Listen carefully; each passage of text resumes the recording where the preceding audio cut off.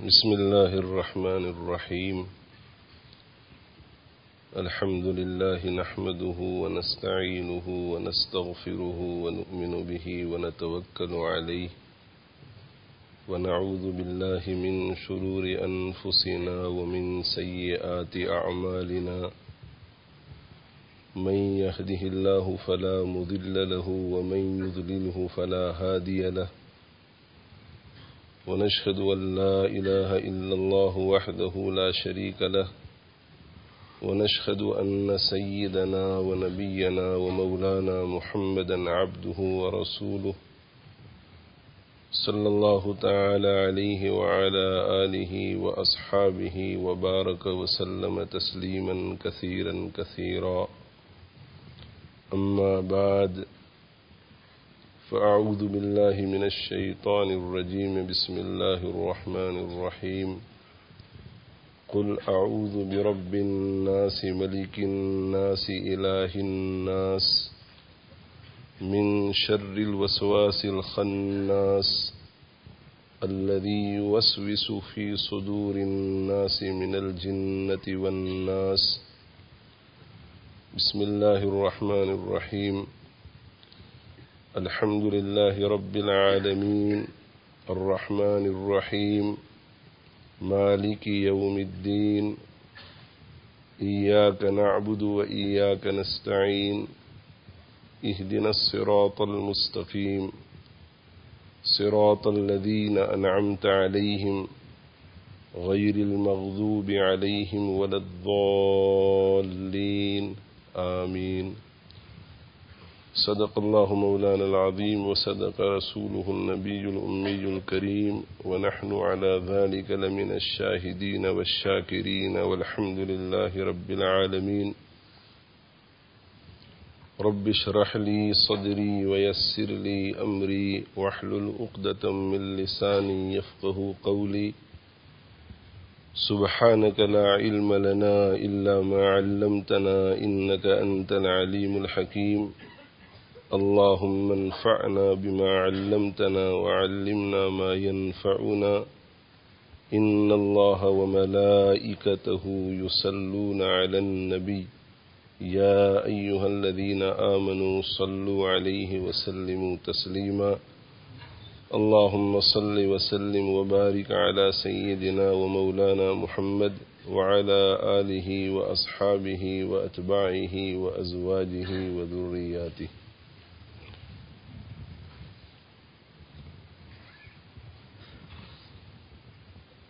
اللہ تعالی شأنہ کا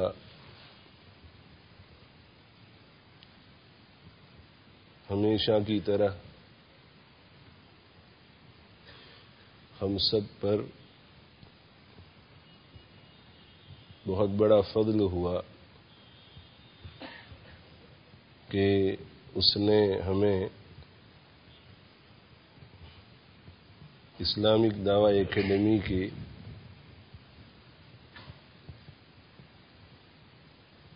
اس ختمات قرآن کے جلسے میں شرکت کی سعادت نصیب فرمائی، جس میں 50 سے زیادہ قرآن ختم ہو رہے ہیں۔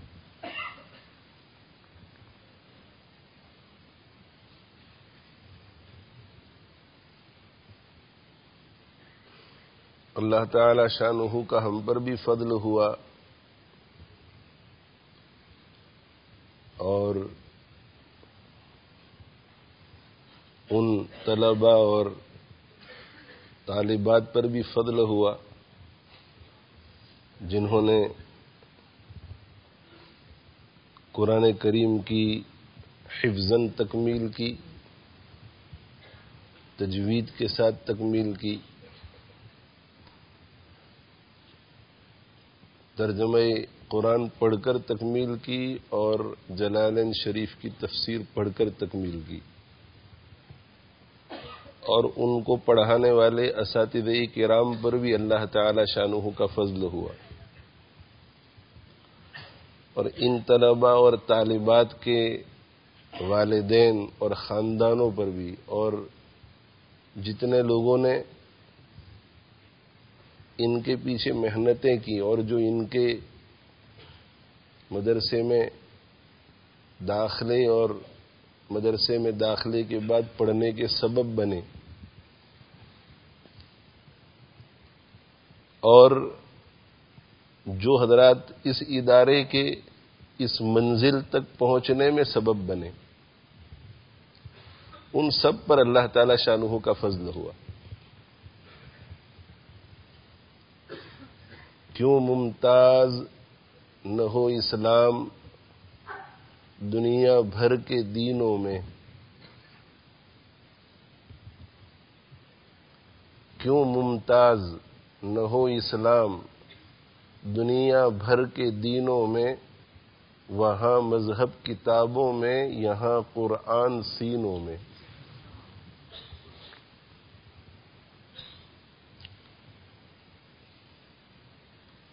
یہ جو ختم قرآن کے عنوان سے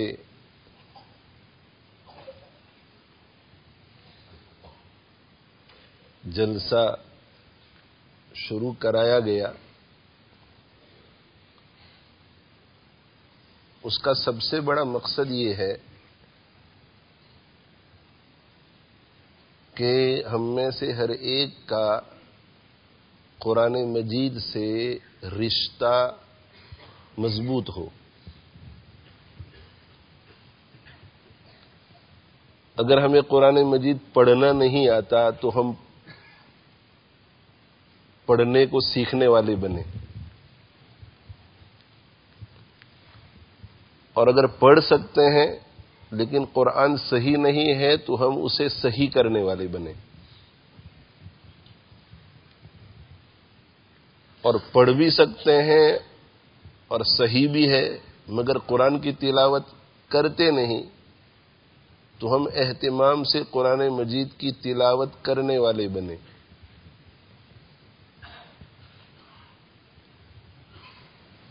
اور اگر ہم قرآن مجید کی تلاوت صحت کے ساتھ کر بھی رہے ہیں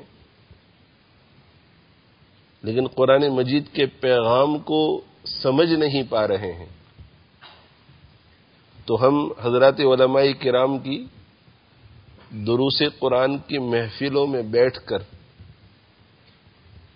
اور ان کے مشوروں سے، ان کی نگرانی میں معتبر مفسرین کی تفاسیر کا مطالعہ کر کے قرآن مجید کے پیغام کو سمجھنے والے بنے۔ اور اگر ہم پڑھ بھی رہے ہیں صحت کے ساتھ اور قرآن مجید کے پیغام کو سمجھ بھی رہے ہیں لیکن عمل نہیں کر رہے ہیں تو ہم عمل کرنے والے بھی بنے۔ اور اگر ہم قرآن مجید کو پڑھ بھی رہے ہیں صحت کے ساتھ اور اوتھینٹک ریلائبل صحیح ذرائع سے سمجھ بھی رہے ہیں اور عمل بھی کر رہے ہیں لیکن اس پیغام کو دوسروں تک پہنچانے میں کوتاہی کر رہے ہیں تو ہم اس پیغام کو دور دور تک دوسروں تک پہنچانے والے بنے۔ ارادہ کرو بھائی سب انشاءاللہ کہ ہم قرآن کو پڑھنا بھی سیکھیں گے اور تجوید کے ساتھ پڑھنا سیکھیں گے، قرآن کو پڑھیں گے، قرآن کو صحیح ذرائع سے سمجھیں گے اور جو سمجھیں گے اس پر عمل کریں گے اور دوسروں تک انشاءاللہ پہنچائیں گے۔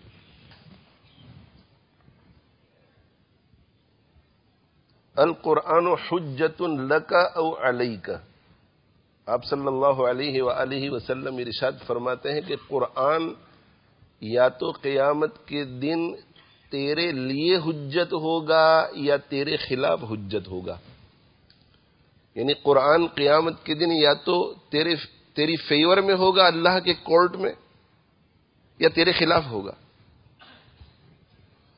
جنہوں نے قرآن کو پڑھنا سیکھا، تجوید کے ساتھ پڑھنا سیکھا اور قرآن کو صحیح سمجھا اور اس پر عمل کیا، دوسروں تک اسے پہنچایا،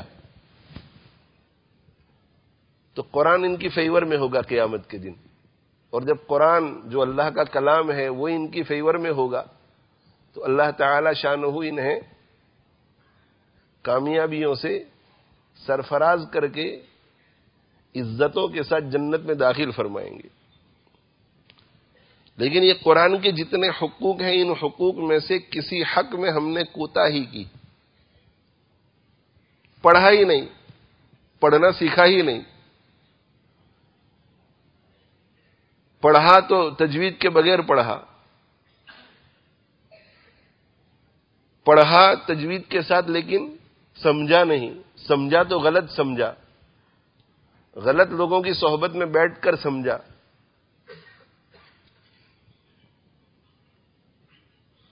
ایسے لوگوں سے سمجھا جو صحیح العقیدہ نہیں تھے، غلط نظریات والے تھے، یا صحیح سمجھا مگر عمل نہیں کیا، اور عمل کا ایک حصہ دوسروں تک پہنچانا بھی ہے، دوسروں تک پہنچایا نہیں.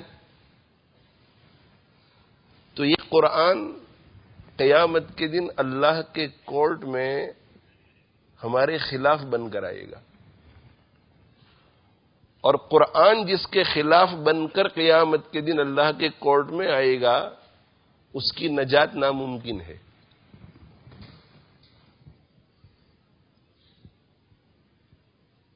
یہ جو ختمات قرآن کا جلسہ جو کئی سالوں سے منعقد ہو رہا ہے، اہتمام کے ساتھ، اہمیت کے ساتھ، اس کا مقصود یہ نہیں ہے کہ اسلامک دعوی اکیڈمی کے اہم پروگراموں میں ایک اور پروگرام کا اضافہ ہو جائے، بڑی تعداد میں لوگ جمع ہو جائیں اور ہمارے دلوں کو تسکین ملے کہ ایک اور بہت بڑا پروگرام ہوا، بہت لوگ آئے. یہ مقصد نہیں ہے، یہ مقصد نہیں. مقصد صرف اتنا ہے میرے بھائیوں، میری ماؤں اور بہنوں، کہ یہ جلسہ جو ہے وہ ذریعہ بن جائے ہم سب کے قرآن مجید سے درجہ کمال کے ساتھ وابستہ ہونے کا، اور قرآن مجید پر عمل کرنے کے لیے دلوں کا تزکیہ بھی ضروری ہوگا. تو ہم علماء سے یہ بھی سیکھیں گے کہ عمل کیسے کیا جائے، اور جو باطن کے اعمال ہے، جیسے اخلاص یہ باطن کا عمل ہے، صبر یہ باطن کا عمل ہے، شکر یہ باطن کا عمل ہے، سخاوت یہ باطن کا عمل ہے. پہلے دل میں سخاوت پیدا ہوگی تو ایک شخص خرچ کر سکے گا. خیر خواہی، ہمدردی، محبت،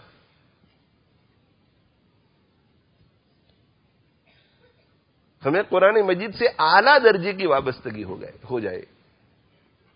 اصل مقصود یہ ہے. اگر یہ نہیں ہوا میرے بھائیوں تو یہ قرآن کا جلسہ جو ہے یہ قیامت کے دن میرے لیے بھی اور آپ کے لیے بھی، ہم میں سے جو یہاں جو پیغام دیا جا رہا ہے اس پیغام کو نظر انداز کرے گا، اس کے لیے وبال بن جائے گا.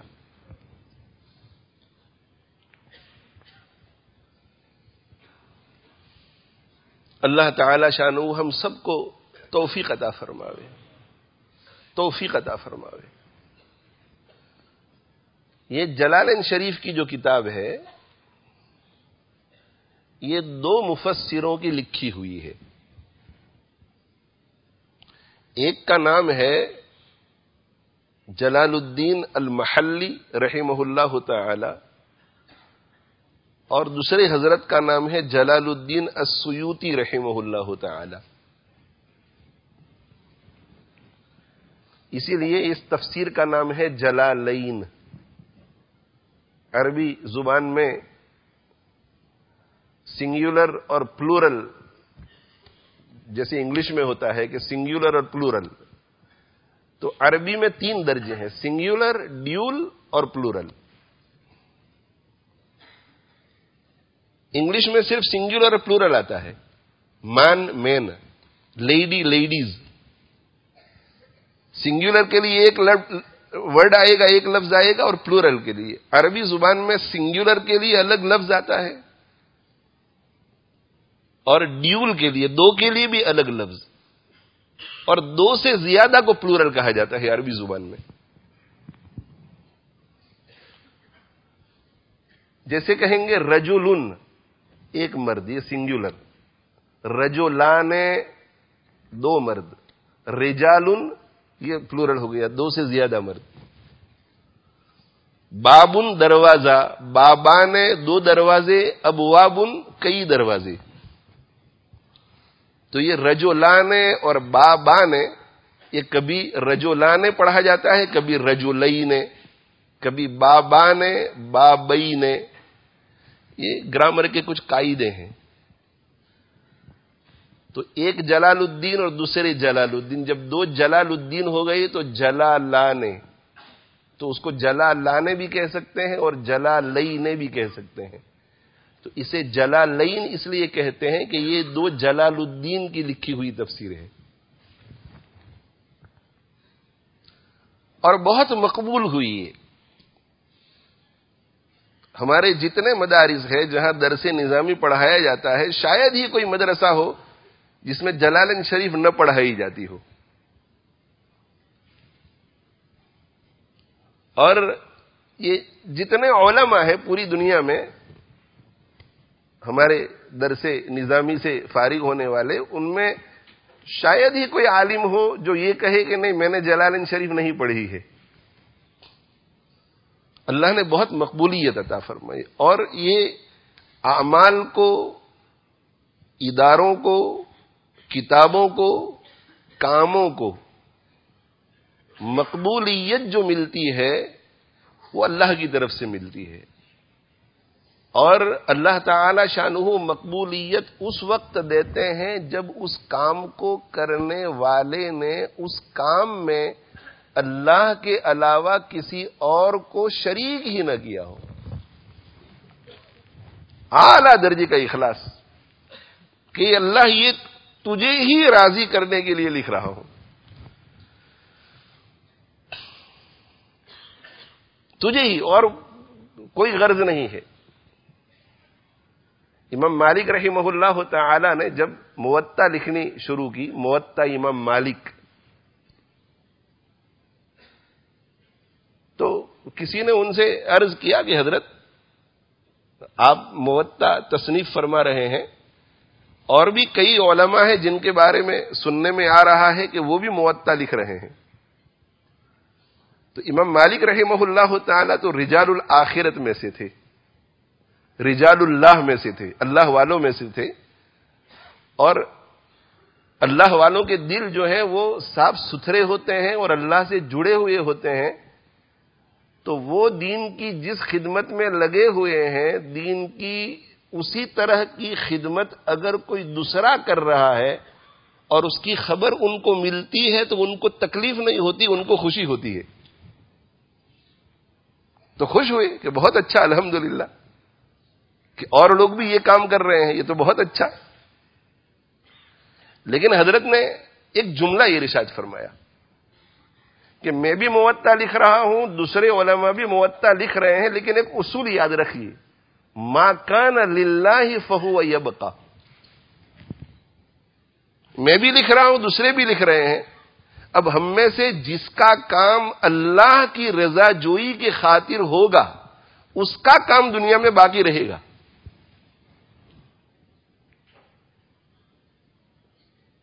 اللہ کی شان کہ آج دنیا میں صرف امام مالک رحمت اللہ علیہ کے موطا باقی رہی. موطا امام محمد رحمہ اللہ تعالی جو ہے وہ بھی امام مالک رحمت اللہ علیہ ہی کی کتاب ہے. موطا امام مالک اور موطا امام محمد. تو موطا امام مالک جو ہے وہ ایک اندلس سے طالب علم وہاں پڑھنے کے لیے گئے تھے، تو ان کے ذریعے امت تک پہنچی. اور موطا امام محمد کو موطا امام محمد اس لیے کہتے ہیں تاکہ پہچاننے میں آسانی رہے کہ جب امام محمد رحمت اللہ علیہ وہاں پڑھنے کے لیے گئے اور اس سال امام مالک رحمت اللہ علیہ نے ان کو موطا پڑھائی، اس وقت جو امام محمد رحمت اللہ علیہ نے لکھ لی موطا، یہ امام مالک ہی کی کتاب ہے، اسے موطا امام محمد کہتے ہیں. تو ما کان للہ فہو یبقی، جو کام اللہ کے لیے ہوتا ہے وہ باقی رہتا ہے. تو تو امام جلال الدین المحلی رحمہ اللہ تعالی رجال الآخرت میں سے تھے، رجال اللہ میں سے تھے، اللہ والوں میں سے تھے. انہوں نے جب جلالین شریف لکھنا شروع کیا تو یہ کام انہوں نے سورۃ الکہف سے شروع کیا اور لکھتے چلے گئے، لکھتے چلے گئے، لکھتے چلے گئے، لکھتے چلے گئے اور لکھتے لکھتے بالکل اخیر تک پہنچے. قل اعوذ برب الناس کی تفسیر انہوں نے مکمل کی اور پھر بسم اللہ کر کے انہوں نے سورہ فاتحہ کی تفسیر شروع کر دی.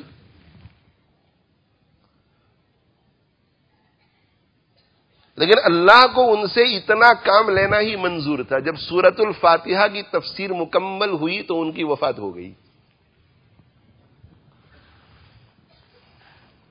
لیکن میں نے کیا عرض کیا، ما کان للہ فہو یبقی. امام مالک رحمۃ اللہ علیہ کا ارشاد، جو چیز اللہ کے لیے ہوتی ہے وہ باقی رہتی ہے. ایک ہوتی ہے تفسیر پورے قرآن مجید کی اور دوسری ہوتی ہے تفسیر ناقص، 5 پاروں کی، 10 پاروں کی، 15 پاروں کی. تو ناقص تفسیر جو ہے اسے ہر شخص لینے کے لیے آمادہ نہیں ہوتا.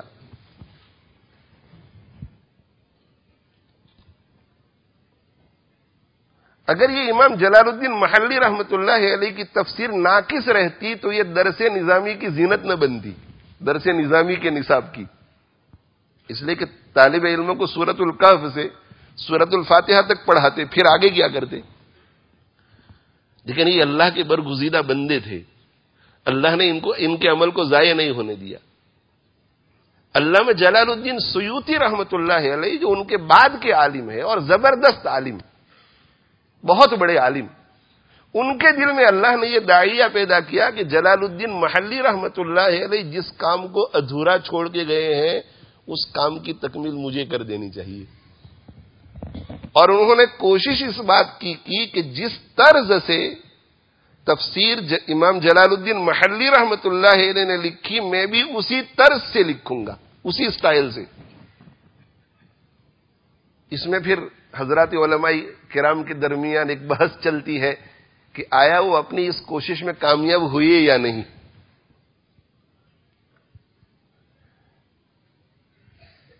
لیکن یہ تو بڑے بڑے مفسرین اور بڑے بڑے ارباب علم کا کام ہے. عام لوگ اور عام علماء اگر اس تفسیر کو جانے بغیر پڑھیں گے تو انہیں ایسا ہی محسوس ہوگا کہ یہ کتاب ایک ہی شخص نے لکھی ہے. امام جلال الدین سیوطی رحمۃ اللہ علیہ جامع الکمالات تھے، مجمع البحرین تھے، حدیث پر بھی عبور اور تفسیر پر بھی عبور.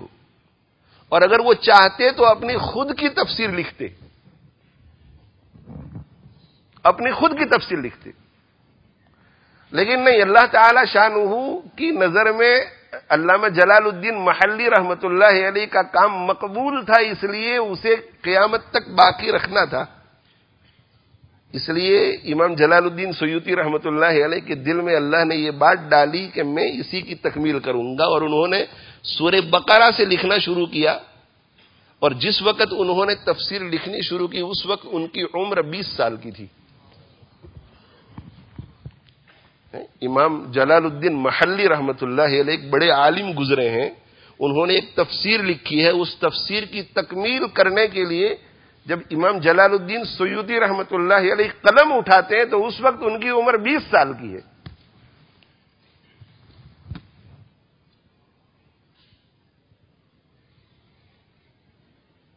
اور انہوں نے لکھنا شروع کیا سورۃ البقرہ سے. تفسیر کا کام، قرآن مجید کی تفسیر کوئی آسان کام نہیں ہے. اور قرآن مجید کی تفسیر بھی بہت اختصار سے، شارٹ میں. آپ کسی مشکل کام کو تفسیر کے ساتھ اگر لکھیں تو یہ کام آسان ہے.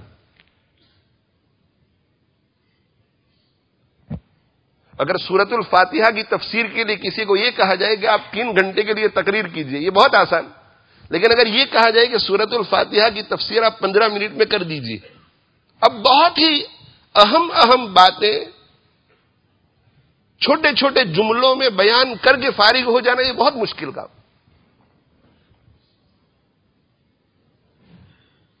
20 سال کی عمر میں قلم اٹھایا، سورۃ البقرہ سے شروع کیا، یکم رمضان کو،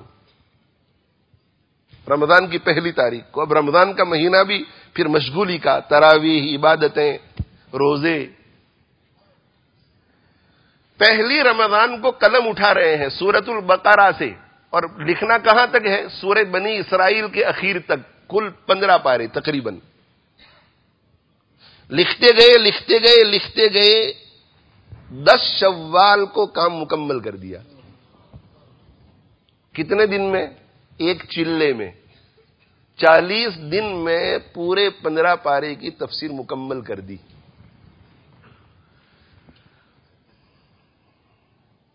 ایک طرف تو یہ کہ اللہ تعالی شانہ کو علامہ جلال الدین محلی رحمۃ اللہ علیہ کے کام کو ضائع ہونے سے بچانا تھا، اس لیے، اور دوسری طرف یہ کہ امام جلال الدین سیوطی رحمۃ اللہ علیہ کے اعلیٰ درجے کے اخلاص کی اور اعلیٰ درجے کی تواضع کی یہ بات ہے کہ 40 دن میں 15 پارے کی تفسیر لکھنے کے بعد انہیں یہ خیال نہیں آیا کہ جب 40 دن میں یہ 15 پارے میں نے لکھ دیے تو باقی 40 دن میں اور لکھ کر اپنی ہی تفسیر کیوں نہ بنا لوں، تاکہ الگ ہی رہے کہ جلال الدین سیوطی کا کام ہے، اس میں سے محلی کا نام نکال ہی دیں نا۔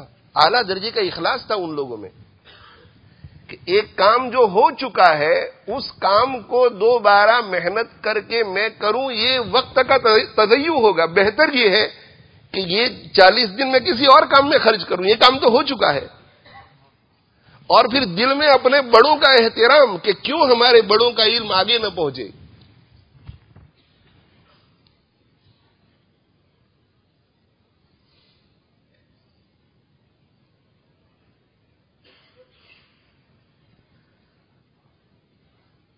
تو جب جلالین کو پڑھنا شروع کرتے ہیں تو وہ تفسیر سورہ فاتحہ سے شروع نہیں ہوتی،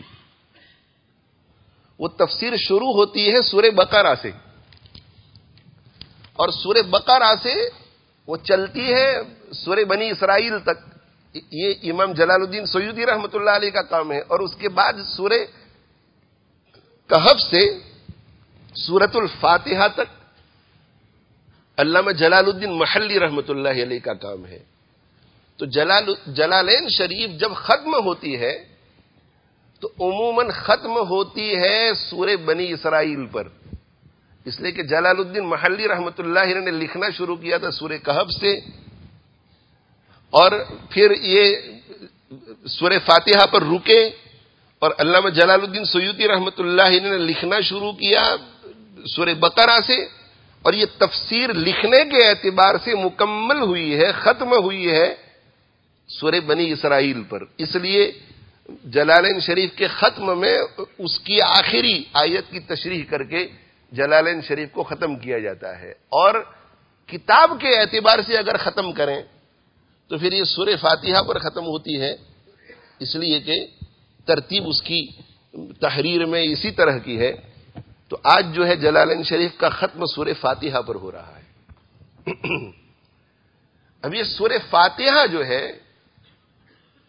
اس کا نام ہے فاتحۃ الکتاب، یعنی کتاب اللہ کا فاتحہ، کتاب اللہ کا افتتاح، کتاب اللہ کا عنوان، کتاب اللہ کا دیباچہ۔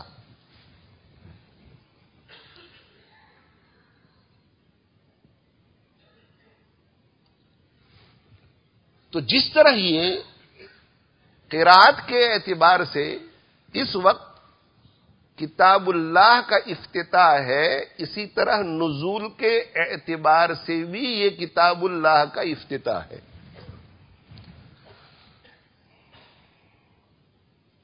سب سے پہلی آیات جن کا نزول ہوا غار حرا میں وہ تو ہے اقرأ بسم ربک الذی خلق۔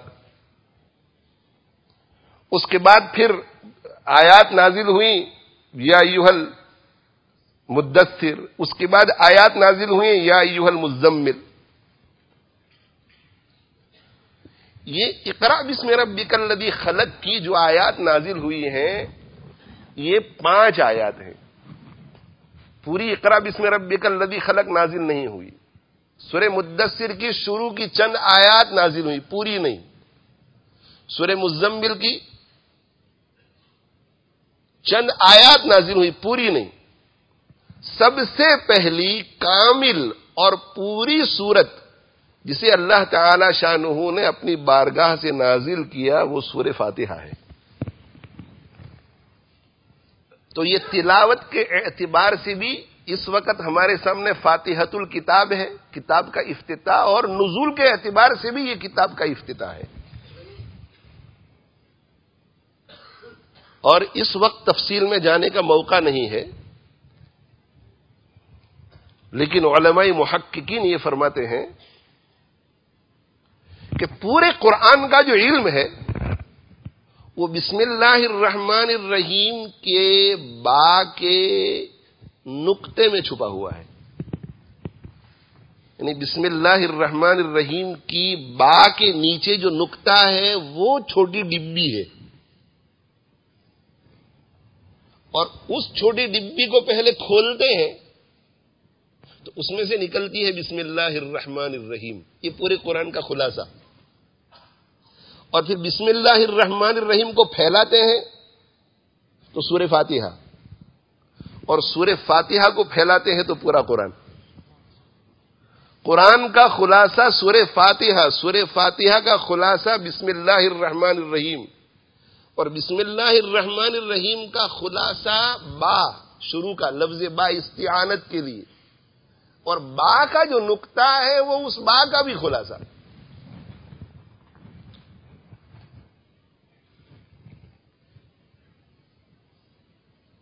سورۃ الفاتحہ کو مسانی کہتے ہیں، مسانی. اور مسانی کا نزول جو ہے وہ مدینہ منورہ میں ہوا ہے.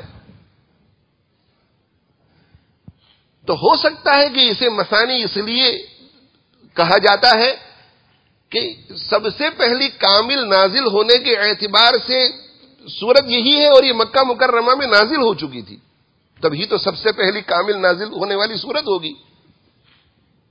اور اس کی اہمیت کے پیش نظر اللہ جل جلالہ عم نوالہ نے اس کا نزول مدینہ منورہ میں بھی 2 بار فرمایا ہو، 2 بار، اس کی اہمیت کے پیش نظر.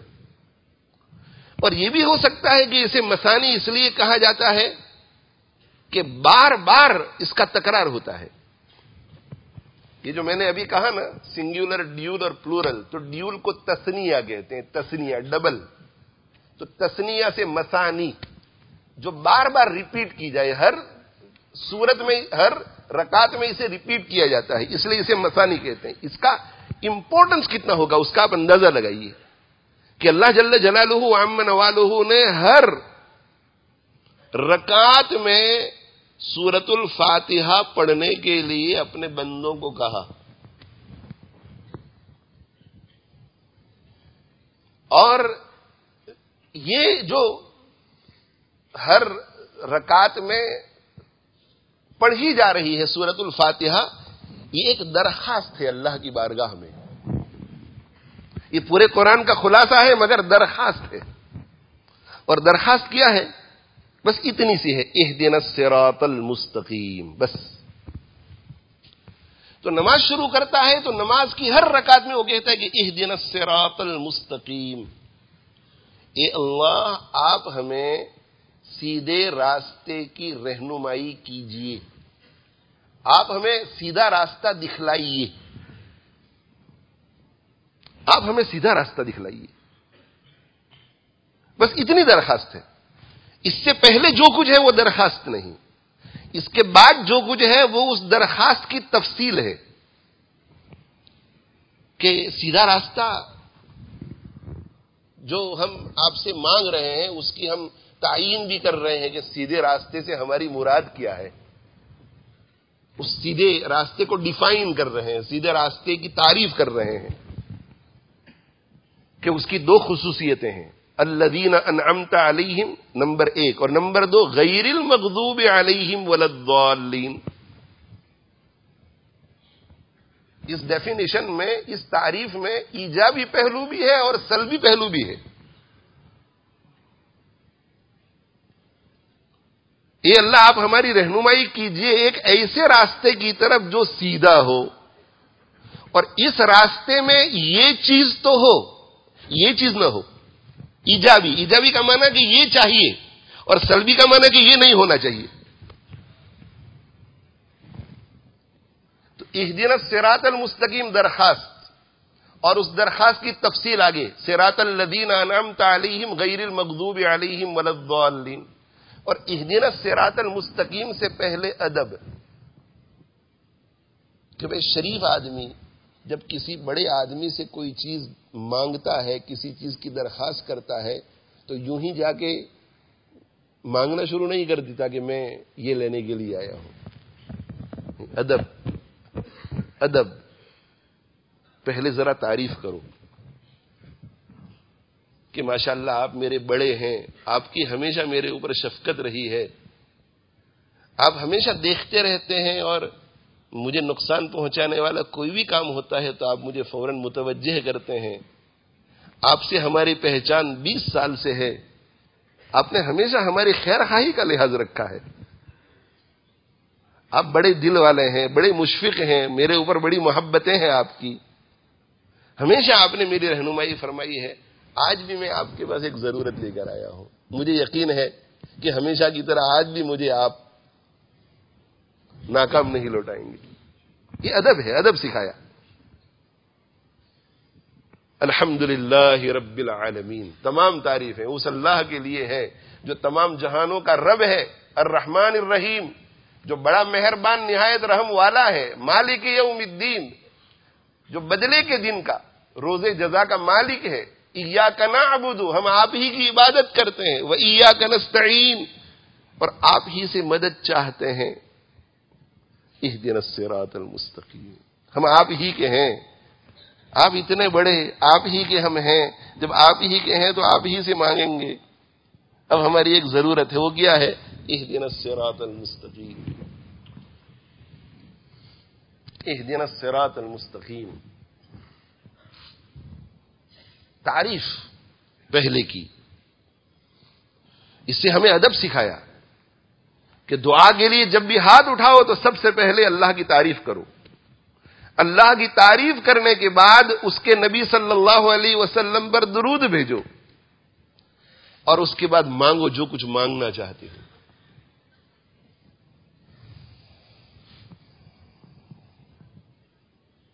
الحمدللہ رب، تمام تعریفیں، تمام، یہ الف لام استغراق کے لیے ہے. تمام تعریفیں، ہر تعریف اللہ ہی کے لیے ہے جو تمام جہانوں کا رب ہے.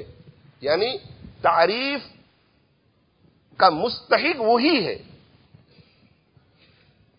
تعریف اسی کو زیب دیتی ہے، تعریف کا سزاوار وہی ہے، تعریف کے لائق وہی ہے، تعریف اسی کی. اگر ان طالب علموں کی آج تعریف ہو رہی ہے کہ ان طالب علموں نے ایک مجلس میں قرآن مجید سنایا، یہ طالب علموں کی تعریف نہیں، یہ اللہ کی تعریف ہو رہی ہے. اس لیے کہ ان طالب علموں کو پیدا کرنے والا اللہ ہے، اور ان طالب علموں میں ان خوبیوں کو پیدا کرنے والا بھی اللہ ہے. جب کسی عمارت کی تعریف ہوتی ہے تو عمارت کی نہیں، اس کے آرکیٹیکٹ کی تعریف ہوتی ہے، اس کے بلڈر کی تعریف ہوتی ہے، اس کے کاریگر کی تعریف ہوتی ہے. تعریف جب بھی صاحب کمال کی ہوتی ہے تو بظاہر تعریف صاحب کمال کی ہوتی ہے، لیکن فی الحقیقت خالق کے کمال کی ہوتی ہے. اس لیے کہ صاحب کمال کے پاس جو کمال ہے وہ اس کا اپنا نہیں، صاحب کمال کے کمال کا خالق کوئی اور ہے. اس نے اس کمال کو پیدا کیا، اور پیدا کر کے اس انسان کو جو ایک کمزور بندہ ہے اسے دے دیا. اور اس نے جب یہ کمال اسے دیا تو یہ پہلے جو بے قدر تھا اب یہ صاحب کمال ہو گیا. تو صاحب کمال بنانے والا خالق کمال ہے. خالق کمال نے کمال اس کو بھی پیدا کیا، کمال کو بھی پیدا کیا، اور اس کو پیدا کر کے اسے وہ کمال دے دیا، تو یہ صاحب کمال ہوا. تو جب صاحب کمال کی تعریف ہوگی تو یہ حقیقت میں تعریف خالق کمال کی ہے. تمام تعریفیں اس اللہ کے لیے ہے جو تمام جہانوں کا مربی ہے.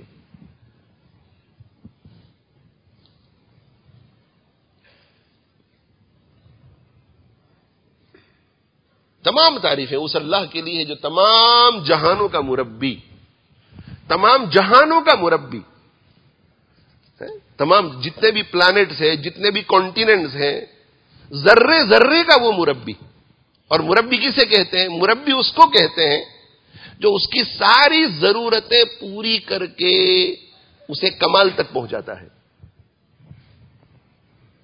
علامہ جلال الدین سیوطی رحمۃ اللہ علیہ تفسیر کے کمال کو پہنچے. ان کو اس کمال تک کس نے پہنچایا؟ اللہ نے. ان کی تفسیر کے کمال تک پہنچنے کی جتنی ضرورتیں تھی ساری اللہ نے ان کو پہنچائی. اس کے لیے عقل کی ضرورت تھی، اس کے لیے فہم کی ضرورت تھی، اس کے لیے حافظے کی ضرورت تھی، اس کے لیے محنت کی ضرورت تھی، اس کے لیے اچھے ماں باپ کی ضرورت تھی، اس کے لیے اچھے ماحول کی ضرورت تھی، اس کے لیے اچھے اساتذہ کی ضرورت تھی، اس کے لیے اچھے اچھے خیالات کی ضرورت تھی. یہ ساری چیزیں کس نے پہنچائی؟ اللہ نے. اللہ نے. اللہ نے. میرے بھائیو، یہ بات اگر بیٹھ جائے ہمارے دلوں میں کہ رب العالمین وہ ہے، یعنی ذرے ذرے کو کمال تک پہنچانے والا وہی ہے. ذرے ذرے کو، اس کا مطلب یہ ہے کہ مولانا کے اندر جتنے کمالات ہیں ان سب کمالات تک پہنچانے والا اللہ ہے ان کو. تو پھر تکبر اور عجب کا سوال ہی پیدا نہیں ہوگا.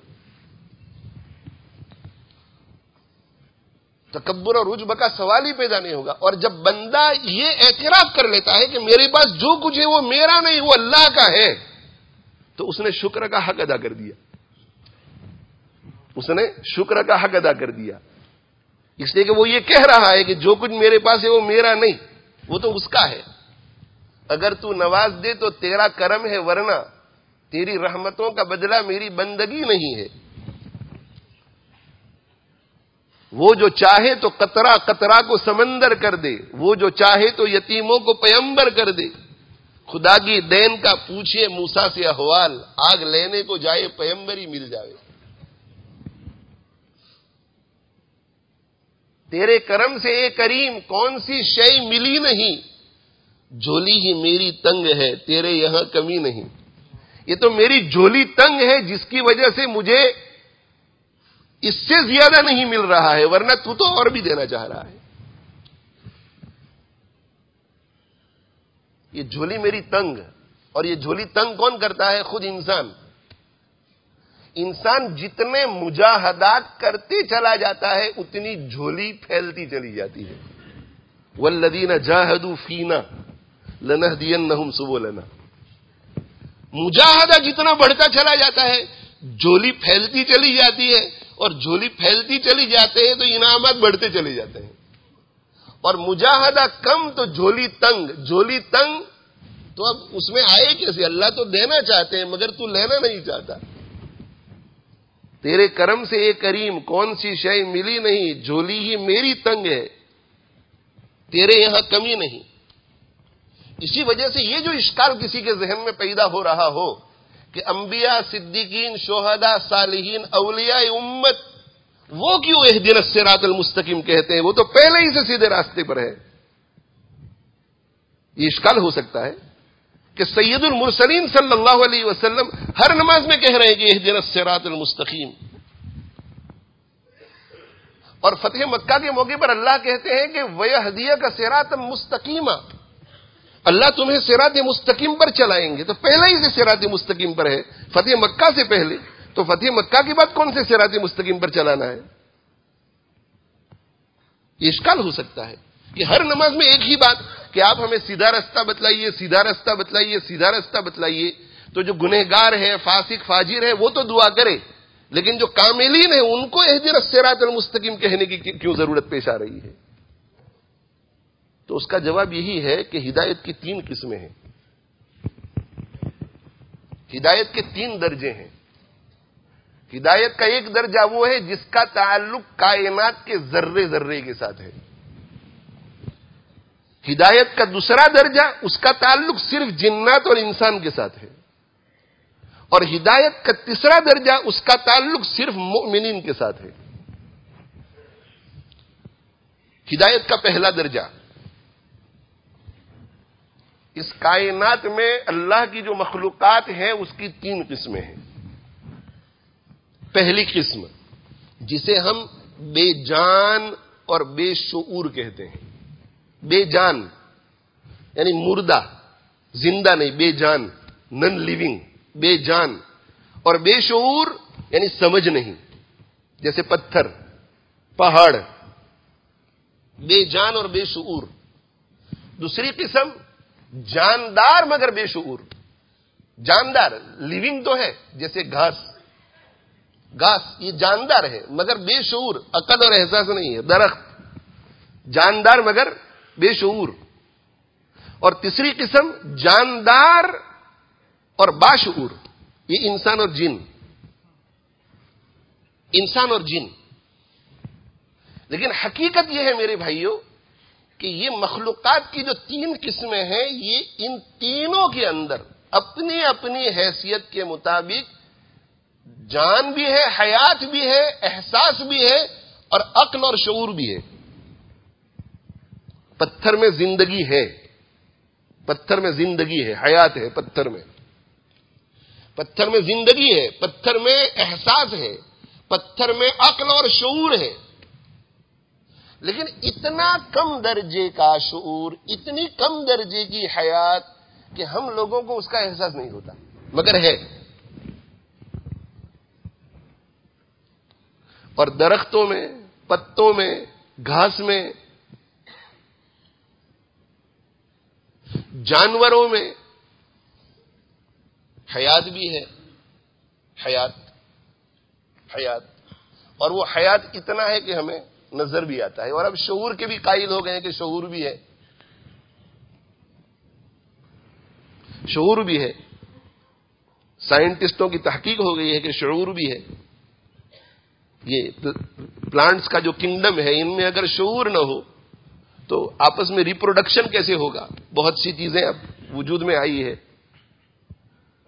تو ان میں حیات ہے، زندگی ہے، وہ زندگی ہمیں نظر آتی ہے لیکن ان کا شعور ہمیں نظر نہیں آتا۔ محققین جب تحقیق کرتے ہیں تو ان کو شعور بھی نظر آتا ہے۔ جانوروں میں حیات بھی ہے اور شعور بھی ہے، مگر عقل نہیں اتنی جسے عقل کہا جائے، لیکن ہمیں وہ شعور بھی ان کی نظر آتی ہے۔ ڈرتا بھی ہے، شیر ڈرتا بھی ہے، شیر ڈراتا بھی ہے۔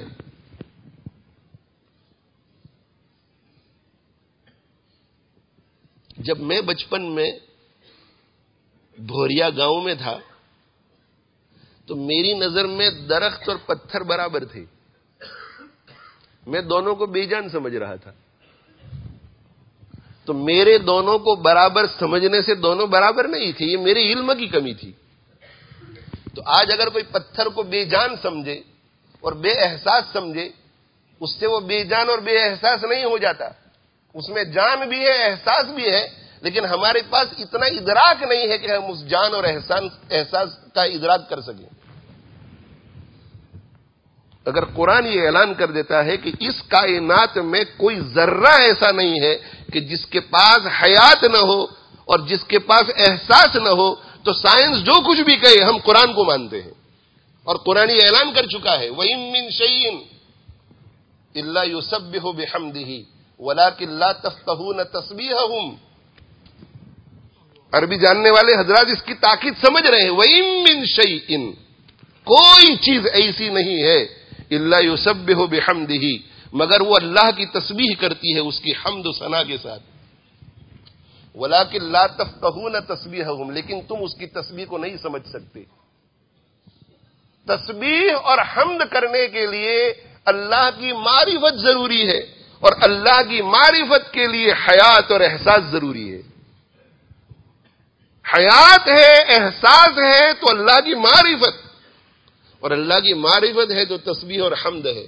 اللہ کا قرآن جب یہ کہتا ہے کہ اس روئے زمین پر ذرہ ذرہ، اس کائنات کا ذرہ ذرہ اللہ کی حمد بھی کرتا ہے، اللہ کی تسبیح بھی کرتا ہے، اس کا مطلب یہ ہے کہ اس ذرے ذرے کو اللہ کی معرفت حاصل ہے. اور معرفت اسی وقت حاصل ہو سکتی ہے جبکہ حیات بھی ہو اور شعور اور عقل بھی ہو. لیکن ہر ایک کی حیات اور ہر ایک کا شعور اپنی حیثیت کے مطابق.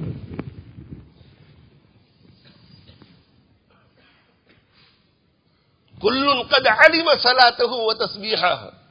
اللہ تعالیٰ شان و ارشاد فرماتے ہیں کہ میری کائنات میں جتنی چیزیں ہیں ان میں سے ہر ایک کو میں نے اس بات کا علم دیا ہے کہ دعا کیا کرنے کی اور تسبیح کیا پڑھنے کی.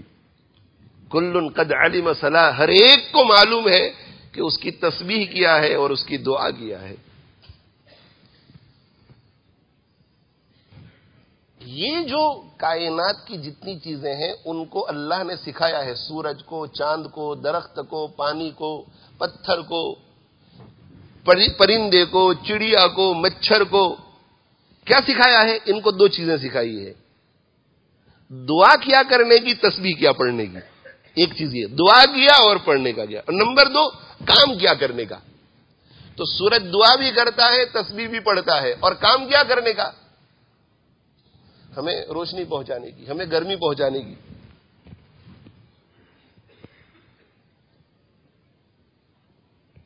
تو یہ کائنات میں انسانوں کے علاوہ اور جنوں کے علاوہ اور جتنی بھی چیزیں ہیں وہ تسبیح بھی پڑھتی ہے، دعا بھی کرتی ہے اور اپنا کام بھی کر رہی ہے. تو کسی نے ان کو ہدایت دی ہوگی، رہنمائی کی ہوگی تو یہ سب کچھ کر رہا ہے نا. یہ ہدایت کا پہلا درجہ. آتا کل شیء خلقہ ثم ہدا. اللہ تعالی شانہ نے ہر چیز کو اس کی خلقت اور بناوٹ عطا فرمائی، ثم ہدا، پھر اس کی رہنمائی فرمائی. سبح اسم ربک الاعلی، آپ اپنے عالی شان پروردگار کی تسبیح کیجیے. کیوں؟ اس لیے کہ وہ بڑا ہے. الذی خلق فسوی، اس نے کائنات کو بنایا، کائنات کی ہر چیز کو بنایا، فسوی، اور مضبوط اور ٹھیک ٹھیک بنایا. والذی قدر فہدی، جس نے ہر چیز کو اندازے سے بنایا اور پھر اس کی رہنمائی کی، اس کو ہدایت دی. کیا ہدایت دی؟ کہ تجھے یہ تسبیح پڑھنے کی ہے اور یہ دعا کرنے کی ہے اور یہ کام کرنا ہے. اور ان میں سے ہر ایک اپنے کام میں برابر لگا ہوا ہے. یہ ہدایت کا پہلا درجہ. ہدایت کا دوسرا درجہ، ہدایت کا دوسرا درجہ خاص ہے کس کے ساتھ؟ جنات اور انسانوں کے ساتھ. اس لیے کہ اللہ تعالی شانہ نے انہیں جو عقل اور شعور کا مرتبہ عطا کیا ہے وہ سب سے اونچا ہے.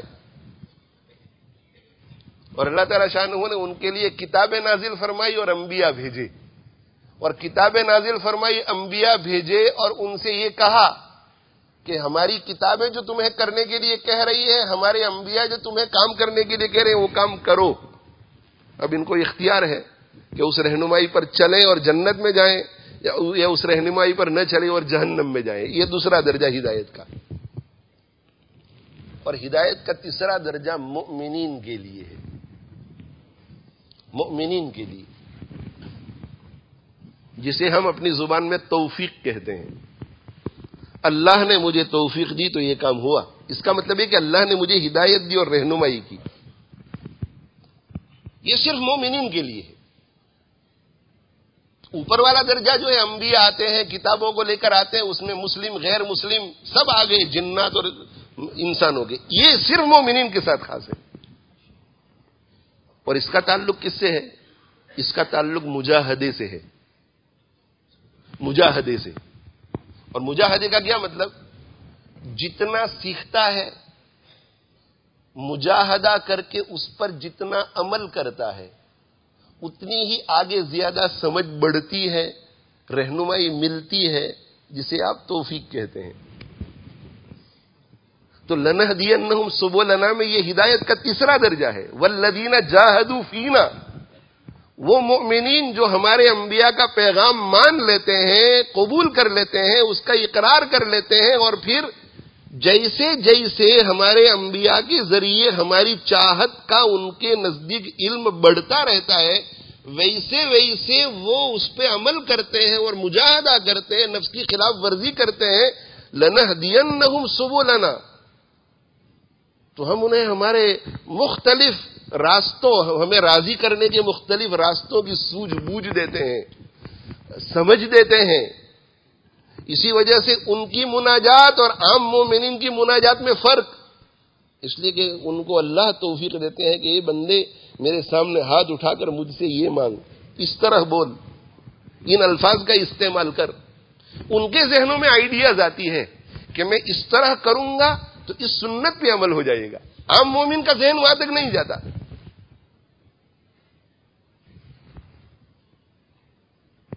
اور یہ جو تیسری قسم کی ہدایت ہے، تیسری قسم کی، اس کی کوئی حد نہیں ہے، اس کی کوئی حد نہیں.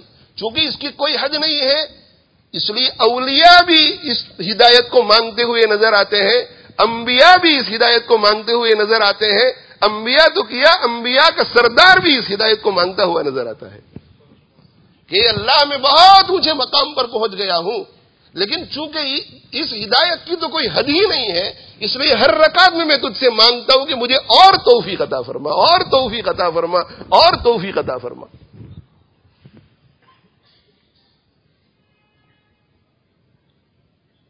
اہدنا الصراط المستقیم، ہمیں سیدھا رستہ بتلا، سیدھا رستہ. مجاہدہ میرے بھائیو جتنا بڑھتا چلا جائے گا اتنی ہی توفیق بڑھتی چلی جائے گی. وَأَمَّا مَنْ آتَى وَاتَّقَى، وَأَمَّا مَنْ آتَى، جو دیتا ہے، اللہ کے راستے میں خرچ کرتا ہے، وَاتَّقَى،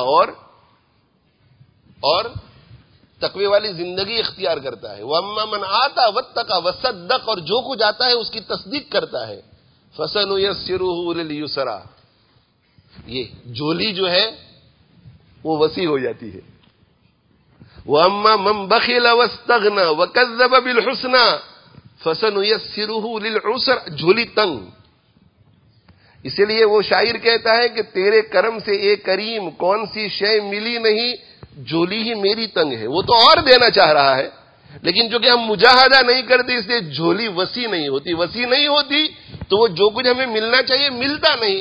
اور اولیاء مجاہدہ کرتے ہیں، ان کی جھولی وسیع ہوتی ہے، پھیلتی ہے، تو انہیں بہت کچھ ملتا ہے، انبیاء کو ان سے بھی زیادہ. اور سید المرسلین صلی اللہ علیہ وآلہ وسلم کو وَلَسَوْفَ يُعْطِيكَ رَبُّكَ فَتَرْضَىٰ، اتنا دوں گا، اتنا دوں گا، اتنا دوں گا کہ تیری مرضی کے مطابق دوں گا.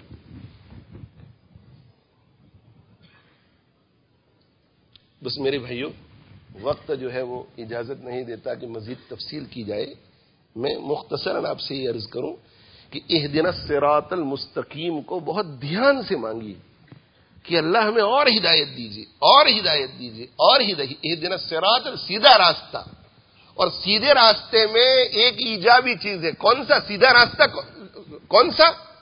کہ ان لوگوں کا راستہ جن پر آپ نے انعام کیا، ان لوگوں کا نہیں جو مغضوب علیہم ہے اور جو ضالین ہے.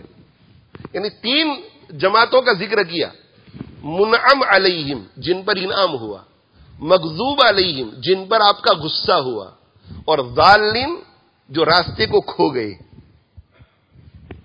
تین، ان تین میں سے منعم علیہم کا راستہ ہمیں چاہیے، یہ مغضوب علیہم اور ضالین کا نہیں. مغضوب علیہم اور ضالین میں کیا فرق ہے؟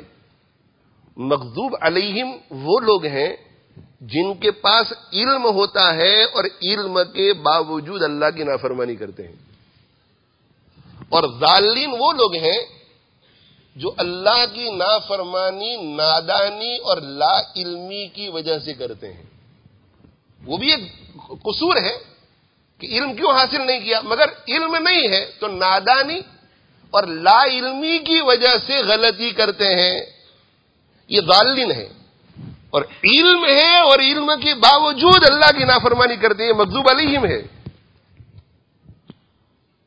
طلبہ اور اہل علم کو اس نقطے کی طرف بہت توجہ دینے کی ضرورت ہے.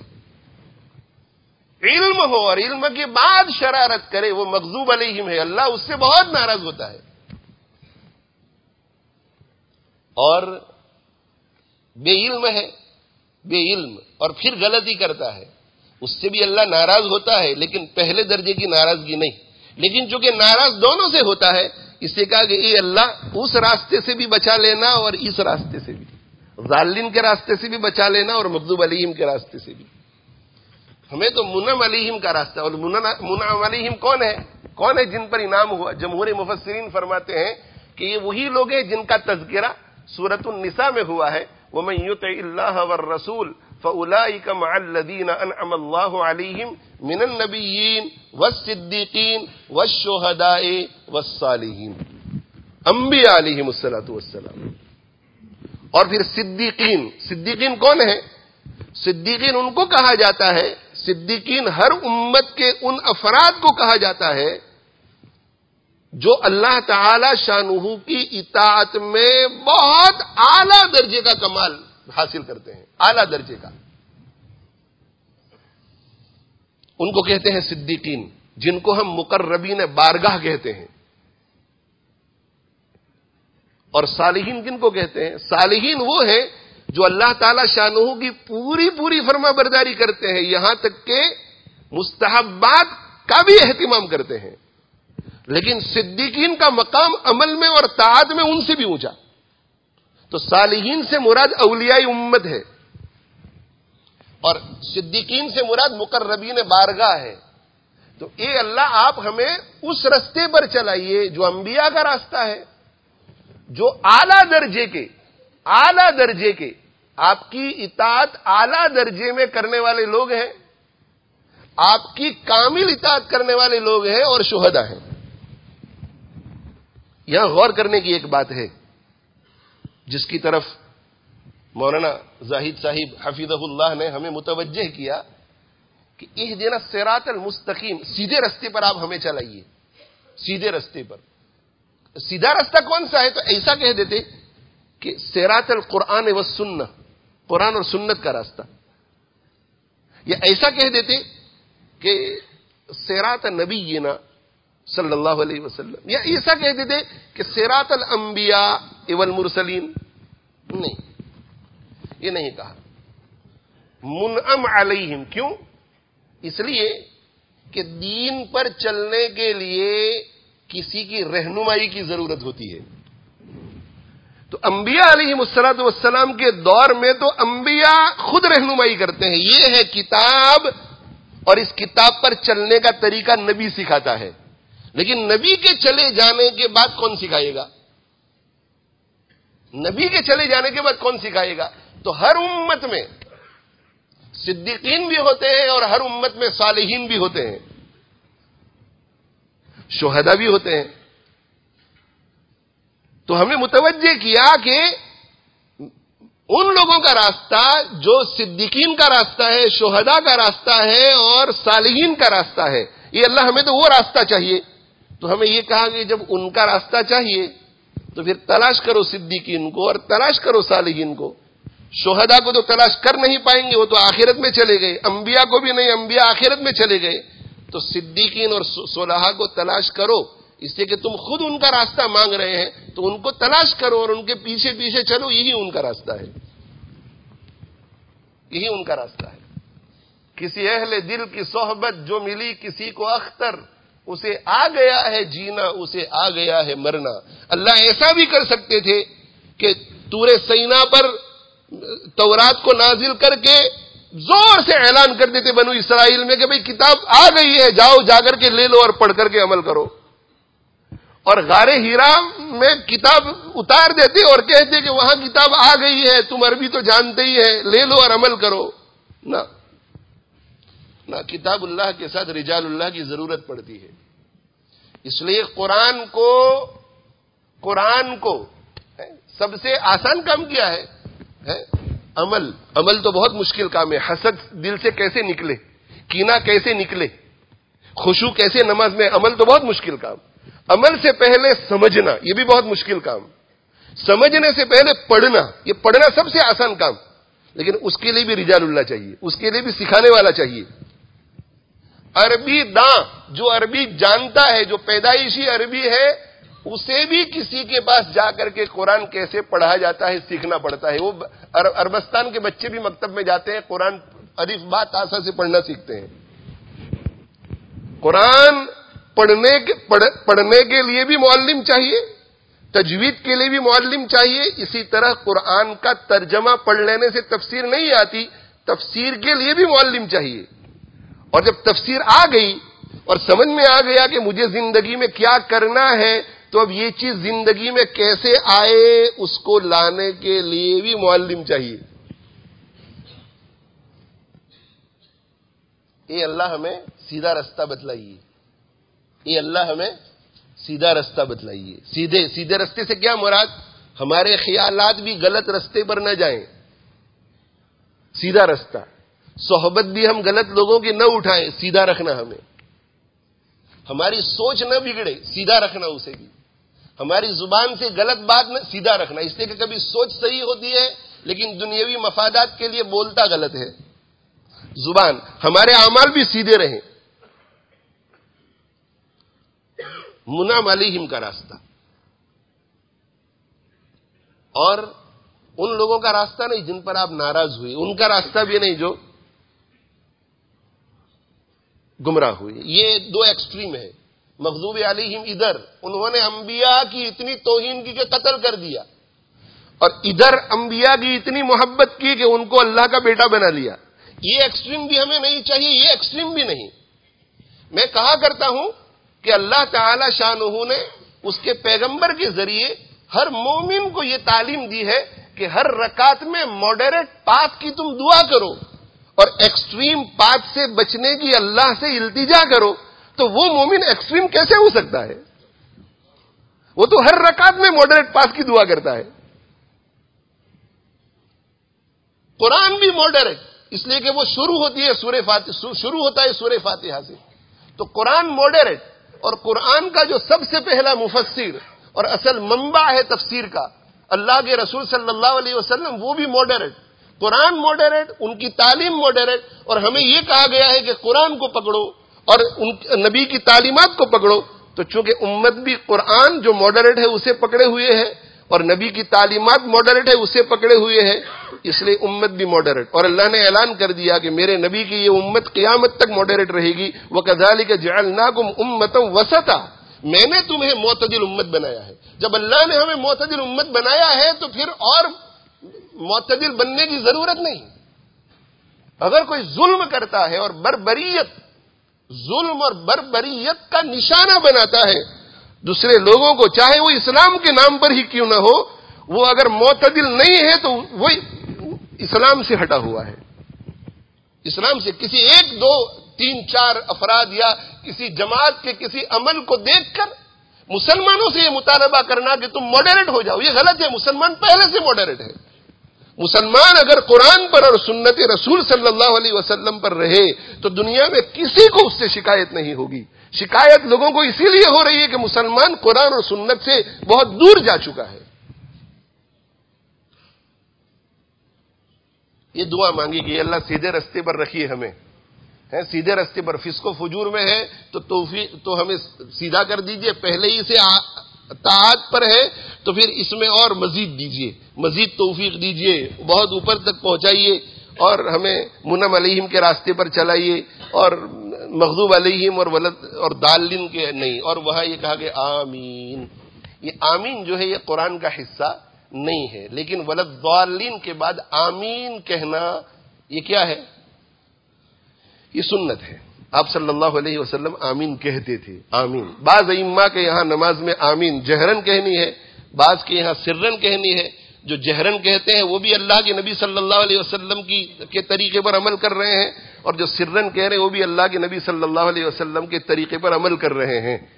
دونوں اللہ کے نبی صلی اللہ علیہ وسلم کے طریقے ہیں. حدیث کی معتبر کتابوں میں دونوں طریقے ہیں.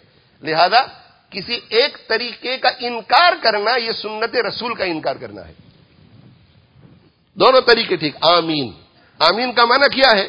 استجب, اے اللہ یہ دعا قبول فرما لے. یا حضور صلی اللہ علیہ وسلم نے اس کی تفسیر فرمائی افعل, اے اللہ ایسا کر دے. تو ولضالین آمین. آمین. نماز میں بھی ولضالین کے بعد ہم سب آمین کہتے ہیں. کچھ لوگ جہرن کرتے ہیں, کچھ لوگ سرن. دونوں طریقے صحیح. اور جب ولضالین آمین ہم کہتے ہیں کہ اللہ اس دعا کو قبول کر لے, قبول کر لے. یہ آمین صراط مستقیم اتنا امپورٹنٹ ہے کہ یہ آمین بھی بہت امپورٹنٹ. اسی لیے کہا مقتدیوں کو کہ بھائی آمین کہو تم, اور اکیلے نماز پڑھتے ہو تو بھی کہا کہ ولضالین کے بعد آمین کہو, اس سے کہ یہ دعا قبول ہو جائے, یہ بہت امپورٹنٹ ہے. اچھا بھائی, دعا قبول ہو گئی, دعا قبول ہو گئی, آمین, دعا قبول ہو گئی, فوراً دعا قبول ہو گئی کہ اللہ سیدھا راستہ بتلائیے, تو دعا قبول ہو گئی. اور دعا قبول ہوئی اور آگے کیا پڑھتے ہیں؟ بسم اللہ الرحمن الرحیم. قرآن میں سے کچھ پڑھتے ہیں ہر رکعت میں. سورہ فاتحہ کے بعد قرآن میں سے کچھ پڑھتے ہیں. یہ اللہ نے دعا قبول کر کے بتلایا کہ تم نے جو دعا مانگی تھی صراط مستقیم کی, وہ دعا میں نے قبول کر لی, اور اب آپ جو کچھ پڑھ رہے ہیں یہی وہ چیز ہے جس کو صراط مستقیم کہا جاتا ہے. یہ قرآن پورا یہی صراط مستقیم ہے. اور اس کی تفسیر جو ہے وہ کون ہے؟ اللہ کے رسول صلی اللہ علیہ وسلم کی سنت. اور یہ کتاب اللہ اور سنت رسول کو ہمیں کون سکھائے گا؟ منعم علیہم, صدیقین اور صالحین. تو اب الف لام میم سے لے کر اخیر تک پڑھتے چلے جاؤ, سمجھتے چلے جاؤ اور عمل کرتے چلے جاؤ. لیکن اللہ تعالی شانہ کو یہ معلوم تھا, اللہ تعالی شانہ کو یہ معلوم تھا کہ اس راستے میں میرے بندوں کا ایک بہت بڑا دشمن بیٹھا ہوا ہے. اس لیے کہ اس نے قسم کھائی ہے کہ ثم لآتینہم لاقعدن لہم صراطک المستقیم. یہ صراط مستقیم پر چلنے کی کوشش کریں گے تو میں بیٹھا رہوں گا وہاں. اب صراط مستقیم تو نظر آ گیا کہ یہ راستہ ہے, اور کس کی گائیڈنس میں چلنا ہے؟ صالحین اور صدیقین. اب یہ چلنے لگے, مگر پھر بھی کہا کہ ثم لآتینہم من بین ایدیہم, پھر میں ضرور بھی ضرور آؤں گا ان کے آگے سے, ان کے دائیں سے, پیچھے سے, آگے سے, اور میں ادھر ادھر لے جانے کی کوشش کروں گا. وَأَنَّ هَذَا صِرَاطِي مُسْتَقِيمًا فَاتَّبِعُوهُ وَلَا تَتَّبِعُوا السُّبُلَ. ادھر ادھر مت جانا, شیطان ادھر ادھر لے جائے گا تم کو, سیدھے راستے سے ہٹا دے گا. تو صراط مستقیم کی دعا قبول ہوئی. پورا قرآن مجید ہمیں ملا کہ یہ ہے صراط مستقیم, اور ساتھ میں اس صراط مستقیم پر چلنے کے لیے آپ کو صدیقین اور صالحین کی صحبت اور ان کی نگرانی اور ان کی رہنمائی کی ضرورت ہوگی. لیکن شیطان بیٹھا ہوا ہے, اس کا کیا کیا جائے؟ تو اللہ تعالی شانہ جانتے تھے کہ شیطان انویزیبل دشمن ہے, نہ نظر آنے والا دشمن. اب اس کا مقابلہ میں میرے بندوں کو کیسے کرواؤں؟ تو اللہ تعالی شانہ نے بالکل اخیر میں قل اعوذ برب الناس ملک الناس الہ الناس من شر الوسواس الخناس الذی یوسوس فی صدور الناس من الجنۃ والناس کا تحفہ دے کر ہمیں یہ کہا کہ تمہارا کام ہے جس طریقے سے میں نے تمہیں بتلایا ہے اس طریقے کے مطابق صراط مستقیم پر چلنا, اور تم اپنی ذات کو میری پناہ لے کر میرے حوالے کر دو, میں تمہیں بچا دوں گا شیطان سے. اخیر میں یہ تعوذ بتایا, قل اعوذ برب الناس.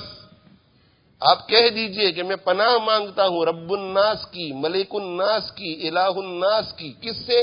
وسوسہ ڈالنے والے کے شر سے.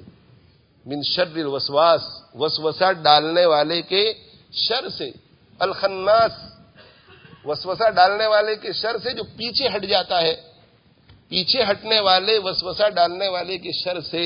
الذی یوسوس فی صدور الناس, جو وسوسہ ڈالتا ہے لوگوں کے دلوں میں, من الجنۃ والناس. اور یہ شیطان جو وسوسہ ڈالتا ہے, کبھی جن ہوتا ہے کہ وسپر کرتا ہے, ہمیں نظر نہیں آتا, اور کبھی انسانی شکل میں آتا ہے اور ہمیں چکنی چپڑی بات کہہ کر کے غلط راستے پہ لے جانے کی کوشش کرتا ہے. الذی یوسوس, وسوسہ اس کو کہتے ہیں جو نظر نہیں آتا. تو یہ گفتگو کر رہا ہے خیر خواہی کی یہ انسان, لیکن اندر جو ہے ہڈن ایجنڈا ہوتا ہے, اس سے اس کو بھی وسوسہ کہا. مانگو مجھ سے. اور یہ اتنا مشکل دشمن ہے کہ دیکھو, قل اعوذ برب الناس ملک الناس الہ الناس, تین صفتوں کی پناہ, کہ میں رب الناس کی پناہ مانگتا ہوں. الہ الناس، ملک الناس کی پناہ مانگتا ہوں، الہ الناس کی پناہ مانگتا ہوں. یہ شیطان ہمارا ازلی اور ابدی دشمن ہے، اور اس ازلی ابدی دشمن سے بچنے کا ایک ہی طریقہ ہے کہ ہم کیا کریں؟ اللہ کی پناہ مانگے. اللہ کی پناہ میں آ گئے تو بس ہو گیا. یہ ایسا ازلی اور ابدی دشمن ہے کہ اس کے ساتھ اگر حسن سلوک سے بھی پیش آؤ تو وہ ٹھیک ہونے والا نہیں ہے. دیکھو قرآن میں 3 جگہ پر اللہ تعالی شانہ نے فرمایا کہ خذ العفو وامر بالعرف واعرض عن الجاہلین. کہا انسان جو ہے اس کے ساتھ حسن سلوک سے پیش آؤ گے تو اس پر اثر پڑے گا اور وہ تمہارا دوست ہو جائے گا. یہ انسانی دشمن. خذ العفو وامر بالعرف واعرض عن الجاہلین ادفع باللتی ہی احسن ادفع باللتی ہی احسن السیئہ نحن عالم بما یصفون. 3 جگہ پر اللہ نے کیا کہا کہ اس انسانی دشمن کے ساتھ اچھا سلوک کرو گے تو اس میں وہ دوست ہو جائے گا. لیکن شیطان وہ ہمارا ازلی ابدی دشمن ہے. اس کا ایک ہی کام ہے کہ کسی طرح ہمیں بھی اپنے ساتھ جہنم میں لے جائے. وہ کبھی بھی دوست ہونے والا نہیں ہے. تو اس کے بارے میں 3 جگہ پر یہ کہا کہ بس میری پناہ مانگو، میں ہی اس سے تو تمہیں بچا سکتا ہوں. خذ العفو وامر بالعرف واعرض عن الجاہلین واما ينزغنك من الشیطان نزغ فاستعذ باللہ. شیطان اگر حملہ کرے تو میری پناہ مانگو.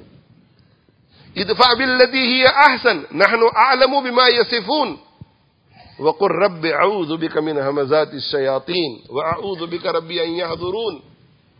ادفع باللتی ہی احسن فاذا الذی بینک وبینہ عداوة کأنہ ولی حمیم وما يلقاها الا الذین صبروا وما يلقاها الا ذو حظ عظیم وَإِمَّا يَنزَغَنَّكَ مِنَ الشَّيْطَانِ نَزْغٌ فَاسْتَعِذْ بِاللَّهِ إِنَّهُ هُوَ السَّمِيعُ الْعَلِيمُ.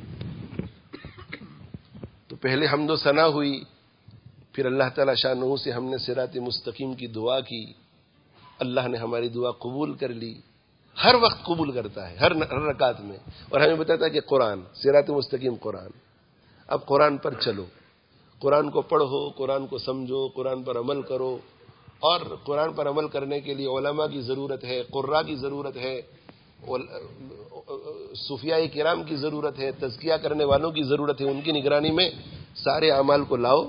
اور اس میں جو رکاوٹ بننے والی چیز ہے شیطان، بس اس کی اللہ سے پناہ مانگا کرو، اس سے اللہ کی پناہ مانگا کرو. قل اعوذ برب الناس ملک الناس الہ الناس من شر الوسواس الخناس الذی یوسوس فی صدور الناس من الجنۃ والناس. یہ ترجمہ قرآن والوں کا ترجمہ بھی ختم ہوا. اور یہ جو آخری آیات جو ہیں سورہ فاتحہ کی، اہدنا الصراط المستقیم ای ارشدنا الیہ، یہ تفسیر ہے اس کی. ای ارشدنا الیہ، ہمیں سیدھا راستہ بتلائیے، یعنی ہماری سیدھے راستے کی طرف رہنمائی کیجیے. ویبدل منہ، یہ اس سے جو ہے صراط المستقیم کا بدل ہے. آگے علماء اور طلبہ سمجھ رہے ہیں صراط الذین انعمت علیہم بالہدایت، یعنی ان لوگوں کا راستہ جن پر آپ نے ہدایت دے کر انعام کیا. ویبدل من الذین بصلتہ غیر المغضوب علیہم، یہ ویبدل من الذین بصلتہ.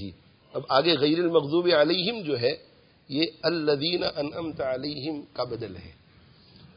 وہم الیہود ولا وغیر الضالین وهم النصارى.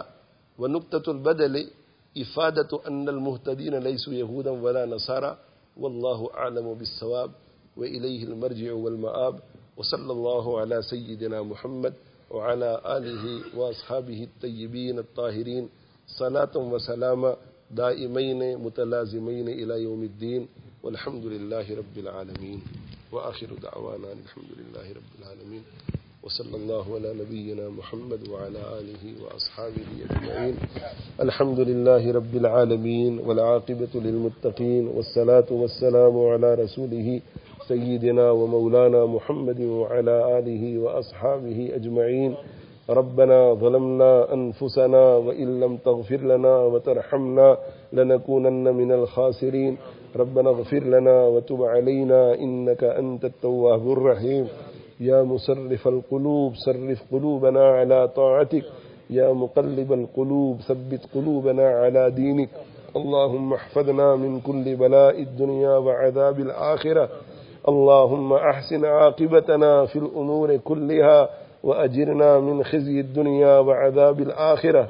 اللهم آت نفوسنا تقواها وزكها أنت خير من زكاها أنت وليها ومولاها. اللهم أصلح لنا شأننا كله ولا تكلنا إلى أنفسنا طرفة عين ولا تنزع منا صالح ما أعطيتنا. اللهم وفقنا لما تحب وترضى واجعل آخرتنا خيرا من الأولى. اللهم زينا بزينة الإيمان واجعلنا هداة مهتدين. اللهم رب ارحمهما كما ربياني صغيرا. اللهم اجعل حركاتنا وسكناتنا كلها في محبتك وتقواك. اللهم لا تؤمنا مكرك ولا تنسنا ذكرك ولا تهتك عنا سترك ولا تجعلنا من الغافلين. اللهم لا تجعلنا من الغافلين. اللهم لا تجعلنا من الغافلين. اللهم اهدنا بفضلك فيمن هديت وعافنا فيمن عافيت وتولنا فيمن توليت وبارك لنا فيما أعطيت وقنا واصرف عنا شر ما قضيت فإنك تقضي ولا يقضى عليك إنه لا يذل من واليت ولا يعز من عاديت تباركت ربنا وتعاليت. نستغفرك اللهم ونتوب إليك. وصلى الله على النبي الأمي الكريم. اللهم اغفر للمؤمنين والمؤمنات والمسلمين والمسلمات وألف بين قلوبهم وأصلح ذات بينهم وانصرهم على عدوك وعدوهم. اللهم اجمع كلمتهم على الحق ووحد صفوفهم. اللهم أنقذ إخواننا المسلمين المظلومين في كل مكان. اللهم احفظ الحرمين الشريفين والمسجد الأقصى المبارك واجعل اللهم آمنة مطمئنة وسائر بلاد المسلمين. ربنا آتنا في الدنيا حسنة وفي الآخرة حسنة وقنا عذاب النار. اللهم اشف مرضانا وارحم موتانا. اللهم اشف مرضانا وارحم موتانا. اللهم اشف مرضانا وارحم موتانا. اللهم إنا نسألك حسن الختام والعفو عما سلف وكان. اللهم إنا نعوذ بك من زوال نعمتك وتحول عافيتك وفجاءة نقمتك وجميع سخطك. اللهم إنا نعوذ بك من جهد البلاء ودرك الشقاء وسوء القضاء وشماتة الأعداء. اللهم اجعل خير أعمالنا خواتيمها وخير أعمارنا أواخرها وخير أيامنا يوم نلقاك فيه يا ولي الإسلام وأهله. ثبتنا به حتى نلقاك. اللهم إنا نسألك إيمانا لا يرتد ونعيما لا ينفد ومرافقة نبينا محمد صلى الله عليه وسلم في أعلى درجة الجنة جنة الخلد. اللهم اجعلنا من الذين إذا أحسنوا استبشروا وإذا أساءوا استغفروا. ربنا تقبل منا إنك أنت السميع العليم وتب علينا إنك أنت التواب الرحيم. ربنا اغفر لنا ولإخواننا الذين سبقونا بالإيمان ولا تجعل في قلوبنا غلا للذين آمنوا ربنا إنك رؤوف رحيم. اللهم آنس وحشتنا في قبورنا. اللهم ارحمنا بالقرآن العظيم واجعله لنا إماما ونورا وهدى ورحمة. اللهم ذكرنا منه ما نسينا وعلمنا منه ما جهلنا وارزقنا تلاوته آناء الليل وآناء النهار واجعله لنا حجة يا رب العالمين. اللهم اجعلنا ممن يحل حلاله ويحرم حرامه ويقيم حدوده. اللهم اجعل القرآن العظيم ربيع قلوبنا وجلاء أحزاننا وذهاب غمومنا وهمومنا وسائقنا وقائدنا إلى جنات النعيم يا أرحم الراحمين يا أرحم الراحمين یا ارحم الراحمین. رحم کا کرم کا معاملہ فرما, یسر و سہولت کا معاملہ فرما, عفو و عنایت کا فضل و عنایت کا معاملہ فرما, حفظ و امان کا معاملہ فرما. یا ارحم الراحمین, ہم سب کے گناہوں کو معاف فرما, ہم سب کے گناہوں کو معاف فرما.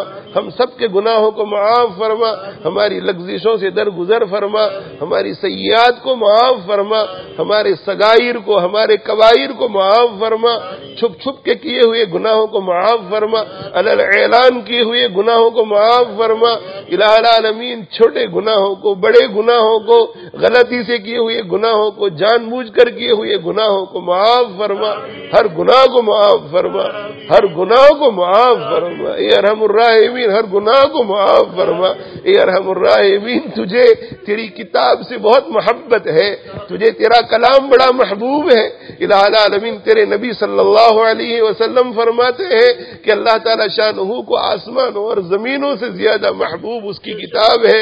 اے ارحم الراحمین، اے ارحم الراحمین کئی بچوں نے، کئی طلباء نے آج الہ العالمین تیری اس مقدس کتاب کو ختم کیا ہے، اور الہ العالمین تیرے نبی صلی اللہ علیہ وسلم نے ہمیں بتلایا ہے کہ ختم قرآن کے موقع پر دعائیں قبول ہوتی ہے۔ الہ العالمین یہ قبولیت کی گھڑی ہے، اے ارحم الراحمین تو ہمیں معاف فرما دے، ہمیں معاف فرما دے، ہمیں معاف فرما دے، اے اللہ معاف فرما دے، معاف فرما دے، اے ارحم الراحمین زندگی تیری نافرمانی میں گزر گئی ہے، گناہوں میں گزر گئی ہے، الہ العالمین جسم کا ہر عضو، جسم کا بال بال، جسم کا رواں رواں تیرا نافرمان ہے، الہ العالمین آنکھیں اتنی گندی ہو چکی ہے گناہوں کی وجہ سے کہ الہ العالمین ان سے بہنے والے آنسو گندے ہیں اور اس قابل نہیں کہ تیرے در پہ پیش کیے جائیں، الہ العالمین گناہ کر کر کے یہ ہاتھ، یہ انگلیاں بہت گندے ہیں، گندی ہے، وہ اس قابل نہیں کہ تیرے در پہ پھیلائے جائیں، الہ العالمین یہ زبان غیبت کر کے، بہتان باندھ کر، گالیاں بول کر، جھوٹ بول کر الہ العالمین اتنی گندی ہو چکی ہے، وہ اس قابل نہیں کہ تجھ سے عرض و معروض کر سکے، الہ العالمین ہمارا سراپا جسم گندا ہے، لیکن الہ العالمین ہم جائیں تو کہاں جائیں، الہ العالمین اگر تیرے دربار میں ہم عرض و معروض نہ کریں تو الہ العالمین ہم کہاں جائیں، تو ہی ہمارا ماوا ہے، تو ہی ہمارا ملجا ہے، تو ہی ہماری جائے پناہ ہے، الہ العالمین معاف فرما دے، معاف فرما دے، معاف فرما دے، الہ العالمین معاف فرما دے، ہماری توبہ قبول فرما لے، الہ العالمین توبہ قبول فرما لے، اہل قرآن میں شامل فرما دے، الہ العالمین اصحاب قرآن میں شامل فرما دے، اہل اللہ میں شامل فرما دے، الہ العالمین خاصت اللہ میں شامل فرما دے، اے ارحم الراحمین، اے ارحم الراحمین، اے ارحم الراحمین اپنا بنا لے، اپنا بنا لے، اپنا بنا لے، کوئی تجھ سے کچھ، کوئی کچھ مانگتا ہے، الہی میں تجھ سے طلبگار تیرا، الہ العالمین اپنا بنا لے، اپنا بنا لے، الہ العالمین اپنا بنا لے، اے ارحم الراحمین اپنے ولیوں میں شامل فرما، اپنے صدیق بندوں میں شامل فرما،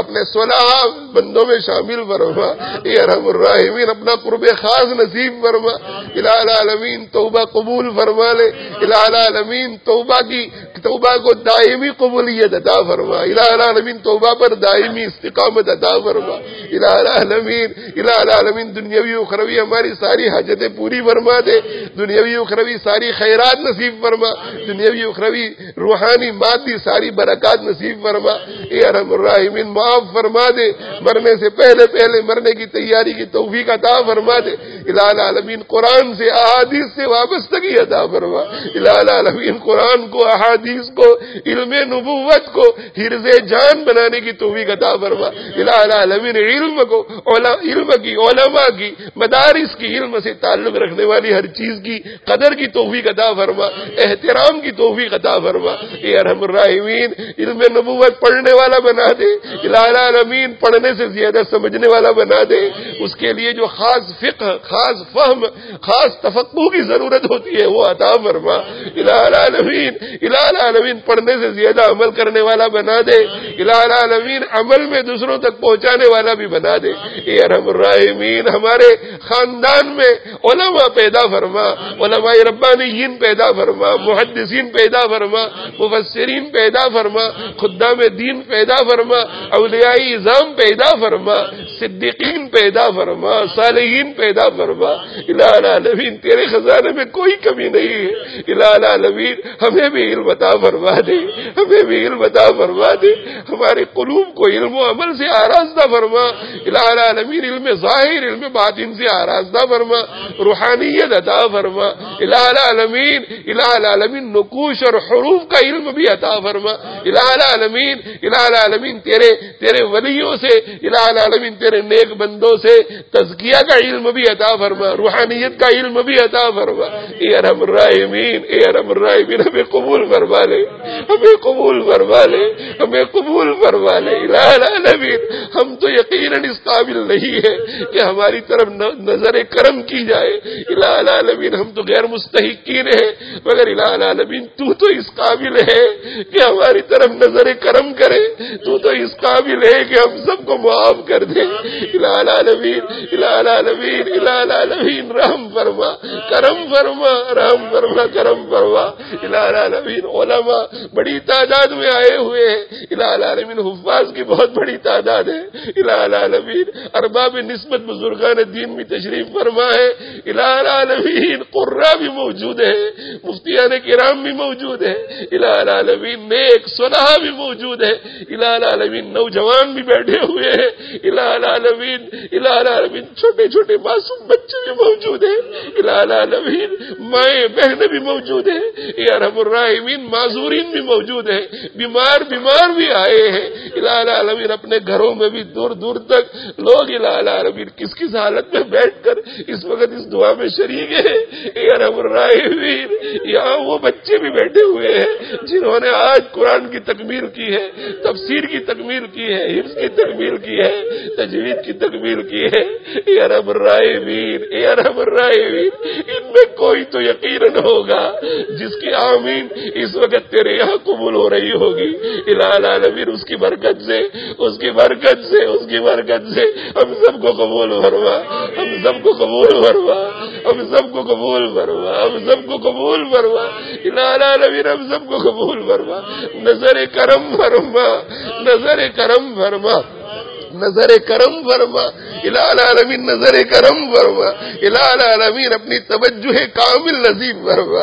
الہ العالمین، اپنی رحمت کی چادر میں لپیٹ لے، رحمت کی چادر میں لپیٹ لے الہ العالمین، تیری بارگاہ سے رحمتوں کی بارشیں اس مجمع پر برسا دے الہ العالمین، پوری بستی میں برسا دے، پورے شہر میں برسا دے، پورے ملک میں برسا دے، پوری دنیا پر برسا دے الہ العالمین، پورے عالم پر برسا دے الہ العالمین، آج کے ان ختمات قرآن کو پورے عالم میں برکات کے پھیلنے کا ذریعہ بنا، ہدایت کے پھیلنے کا ذریعہ بنا، امن کے پھیلنے کا ذریعہ بنا، رحمتوں کے پھیلنے کا ذریعہ بنا، سلامتی کے پھیلنے کا ذریعہ بنا، محبت و مودتوں کے پھیلنے کا ذریعہ بنا، ہمدردی خیر خواہی کے پھیلنے کا ذریعہ بنا اے ارحم الراحمین، اے ارحم الراحمین، اے ارحم الراحمین، رحم کا کرم کا معاملہ فرما، رحم کا کرم کا معاملہ فرما، رحم کا کرم کا معاملہ فرما الہ العالمین، دائمی حسن خاتمے کے فیصلے فرما الہ العالمین، کلمے والی موت نصیب فرما، سجدے والی رکوع والی موت نصیب فرما،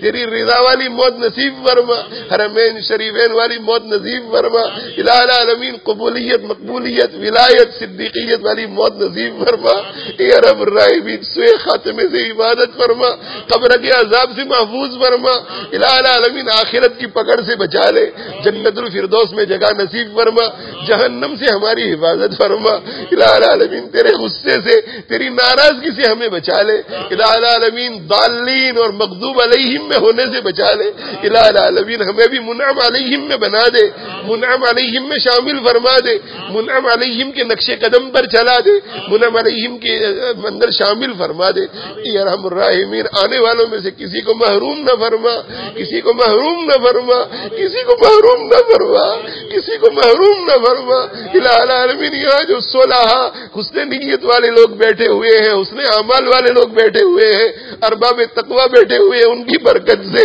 الہ العالمین ہم گنہگاروں کو محروم نہ فرما، ان کی برکت سے ہمیں بھی محرومی سے بچا لے، محرومی سے بچا لے، قبولیت عطا فرما، گناہوں کی نفرت دلوں میں پیدا فرما، گناہوں کی نفرت دلوں میں پیدا فرما، الہ العالمین نیکیوں کی رغبت نصیب فرما، زہد نصیب فرما، زہد نصیب فرما، دنیا سے بے رغبتی نصیب فرما، عیاشی عیش و عشرت سے محفوظ فرما، اے ارحم الراحمین شکر کی توفیق نصیب فرما، الہ العالمین شکر کی توفیق نصیب فرما، اعلیٰ درجے کا شکر نصیب فرما، شاکرین میں شامل فرما، شاکرین میں شامل فرما، شاکرین میں شامل فرما، الہ العالمین عابدین میں شامل فرما، عالمین میں شامل فرما، عارفین میں شامل فرما، عاشقین میں شامل فرما، عشاق میں شامل فرما، عشاق میں شامل فرما، عشاق میں شامل فرما، اہدنا الصراط المستقیم، اہدنا الصراط المستقیم، اہدنا الصراط المستقیم، اہدنا الصراط المستقیم، سیدھے راستے کی رہنمائی فرما، مرتے دم تک سیدھے راستے کی رہنمائی فرما، مرتے دم تک سیدھے راستے کی رہنمائی میں برکت پیدا فرما، الہ العالمین سیدھے راستے کی رہنمائی فرما، اپنی پناہ عطا فرما، قل اعوذ برب الناس ملک الناس الہ الناس من شر الوسواس الخناس الذي يوسوس في صدور الناس من الجنة والناس اللهم إنا نعوذ بك من شرور أنفسنا ومن شر الشياطين وشركهم اے ارحم الراحمین ہماری حفاظت فرما، الہ العالمین جن بچوں کے ختمات ہوئے ہیں الہ العالمین انہیں بے انتہا قبول فرما، انہیں بے انتہا قبول فرما، ان کی محنتوں کو قبول فرما، ان کی مجاہدے کو قبول فرما، ان کی جد و جہد کو قبول فرما، ان کے ماں باپ کو، ان کے اساتذہ کو قبول فرما، منتظمین کو قبول فرما، جو سبب بنے ہیں سب کو قبول فرما، اے ارحم الراحمین ان کو اسلامک دعوی اکیڈمی کے لیے برکات کا ذریعہ بنا، الہ العالمین الہ العالمین الہ العالمین الہ العالمین انہیں علماء ربانیین میں شامل فرما، الہ العالمین مرتے دم تک قرآن کی حفاظت کرنے والا بنا، اے ارحم الراحمین ان کے سینوں میں علم ظاہر علم باطن دونوں پیدا فرما، الہ العالمین تو نے ان کے سینوں کو حروف قرآن سے منور کر دیا ہے، الہ العالمین باطنی علوم قرآن سے بھی منور فرما دے، الہ العالمین انہیں علماء ربانیین میں شامل فرما، الہ العالمین انہیں قرائے اعظام میں شامل فرما، الہ العالمین انہیں خدام قرآن اور خدام علم نبوت میں شامل فرما، الہ العالمین پوری دنیا میں انہیں قرآن کے علوم کے عام ہونے کا ذریعہ بنا، الہ العالمین انہیں اولیاء امت میں شامل فرما، انہیں ہم سب کے لیے ان کے ماں باپ کے لیے صدقہ جاریہ بنا، انہیں ہماری آنکھوں کی ٹھنڈک بنا، آخرت میں نجات کا ذریعہ بنا، پورے مجمع کے لیے نجات کا ذریعہ بنا، پوری امت کے لیے نجات کا ذریعہ بنا،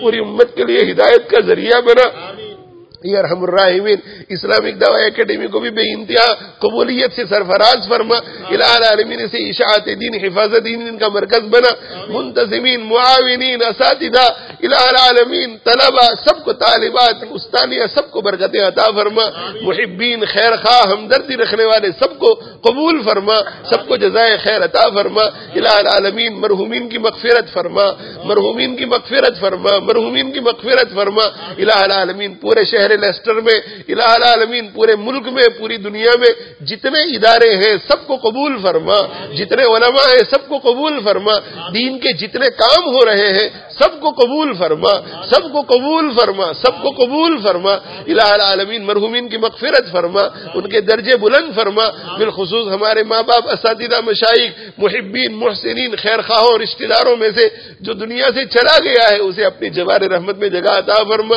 ان بچوں نے الہ العالمین ختم قرآن کیا ہے، الہ العالمین اس کی برکت سے ان کے خاندان کے مرحومین کو، اسلامک دعوی اکیڈمی سے تعاون کرنے والے مرحومین کو، الہ العالمین پوری امت کے مرحومین کو آخرت میں نجات عطا فرما، اے ارحم الراحمین جن جن بھائیوں نے بہنوں نے ہمیں دعاؤں کے لیے کہا ہے لکھا ہے جو ہم سے متوقع ہے جن کا ہم پر حق بنتا ہے جو ہم سے تعلق رکھتے ہیں محبت رکھتے ہیں، خصوصاً ہمارے ماں باپ اساتذہ مشائخ دوست احباب حاضرین مجلس شرکائی مجلس سبھی کے تمام جائز نیک مقاصد کو پورا فرما، اے ارحم الراحمین پورے عالم میں ہدایت کو عام فرما، امن کو عام فرما، سلامتی کو عام فرما، الہ العالمین محبت کو عام فرما، الہ العالمین اختلاف انتشار سے سب کی حفاظت فرما الہ العالمین، ظلم سے پورے عالم کو پاک اور صاف فرما دے الہ العالمین، ممالک اسلامیہ میں امن کو عام فرما، چین اور سکون کو عام فرما الہ العالمین، قرار کو عام فرما، برکتیں نازل فرما، رحمتیں نازل فرما اے ارحم الراحمین، بیماروں کو شفا عطا فرما، بیماروں کو شفا عطا فرما، بیماروں کو شفا عطا فرما، ظاہری باطنی جسمانی روحانی تمام بیماریوں سے نجات عطا فرما، پریشان حالوں کو پریشانیوں سے نجات عطا فرما، مصیبت زدہ کو عافیت عطا فرما الہ العالمین، بے رشتہ ہے انہیں نیک رشتہ عطا فرما الہ العالمین، رشتے طے ہو گئے ہیں ان میں برکتیں عطا فرما، جن رشتوں میں رکاوٹیں ہیں ختم فرما الہ العالمین، جہاں جہاں ناچاکیاں ہیں وہاں محبت عطا فرما الہ العالمین، جو بے روزگار ہیں انہیں برکت والی وسعت والی حلال روزی عطا فرما، جو بیجا مقدمات میں پھنسے ہوئے ہیں الہ العالمین انہیں رہائی نصیب فرما، بیجا جیلوں میں بیٹھے ہوئے ہیں ان مظلوموں کو رہائی نصیب فرما الہ العالمین، دنیاوی اخروی ہماری ساری ضرورتیں پوری فرما اے ارحم الراحمین، جو مانگا وہ بھی عطا فرما، جو مانگنا چاہیے تھا نہیں مانگ سکے وہ بھی عطا فرما، آپ کے محبوب پیغمبر صلی اللہ علیہ وسلم کی مانگی ہوئی ہر خیر عطا فرما، جن شرور سے پناہ مانگی ان شرور سے پناہ عطا فرما الہ العالمین، اپنے خزانہ غیب سے ہماری توقعات سے بہت زیادہ عطا فرما، ربنا تقبل منا انك انت السميع العليم وتب علينا انك انت التواب الرحيم، رب اغفر وارحم وانت خير الراحمين، سبحان ربك رب العزة عما يصفون وسلام على المرسلين والحمد لله رب العالمين، وآخر دعوانا ان الحمد لله رب العالمين برحمته.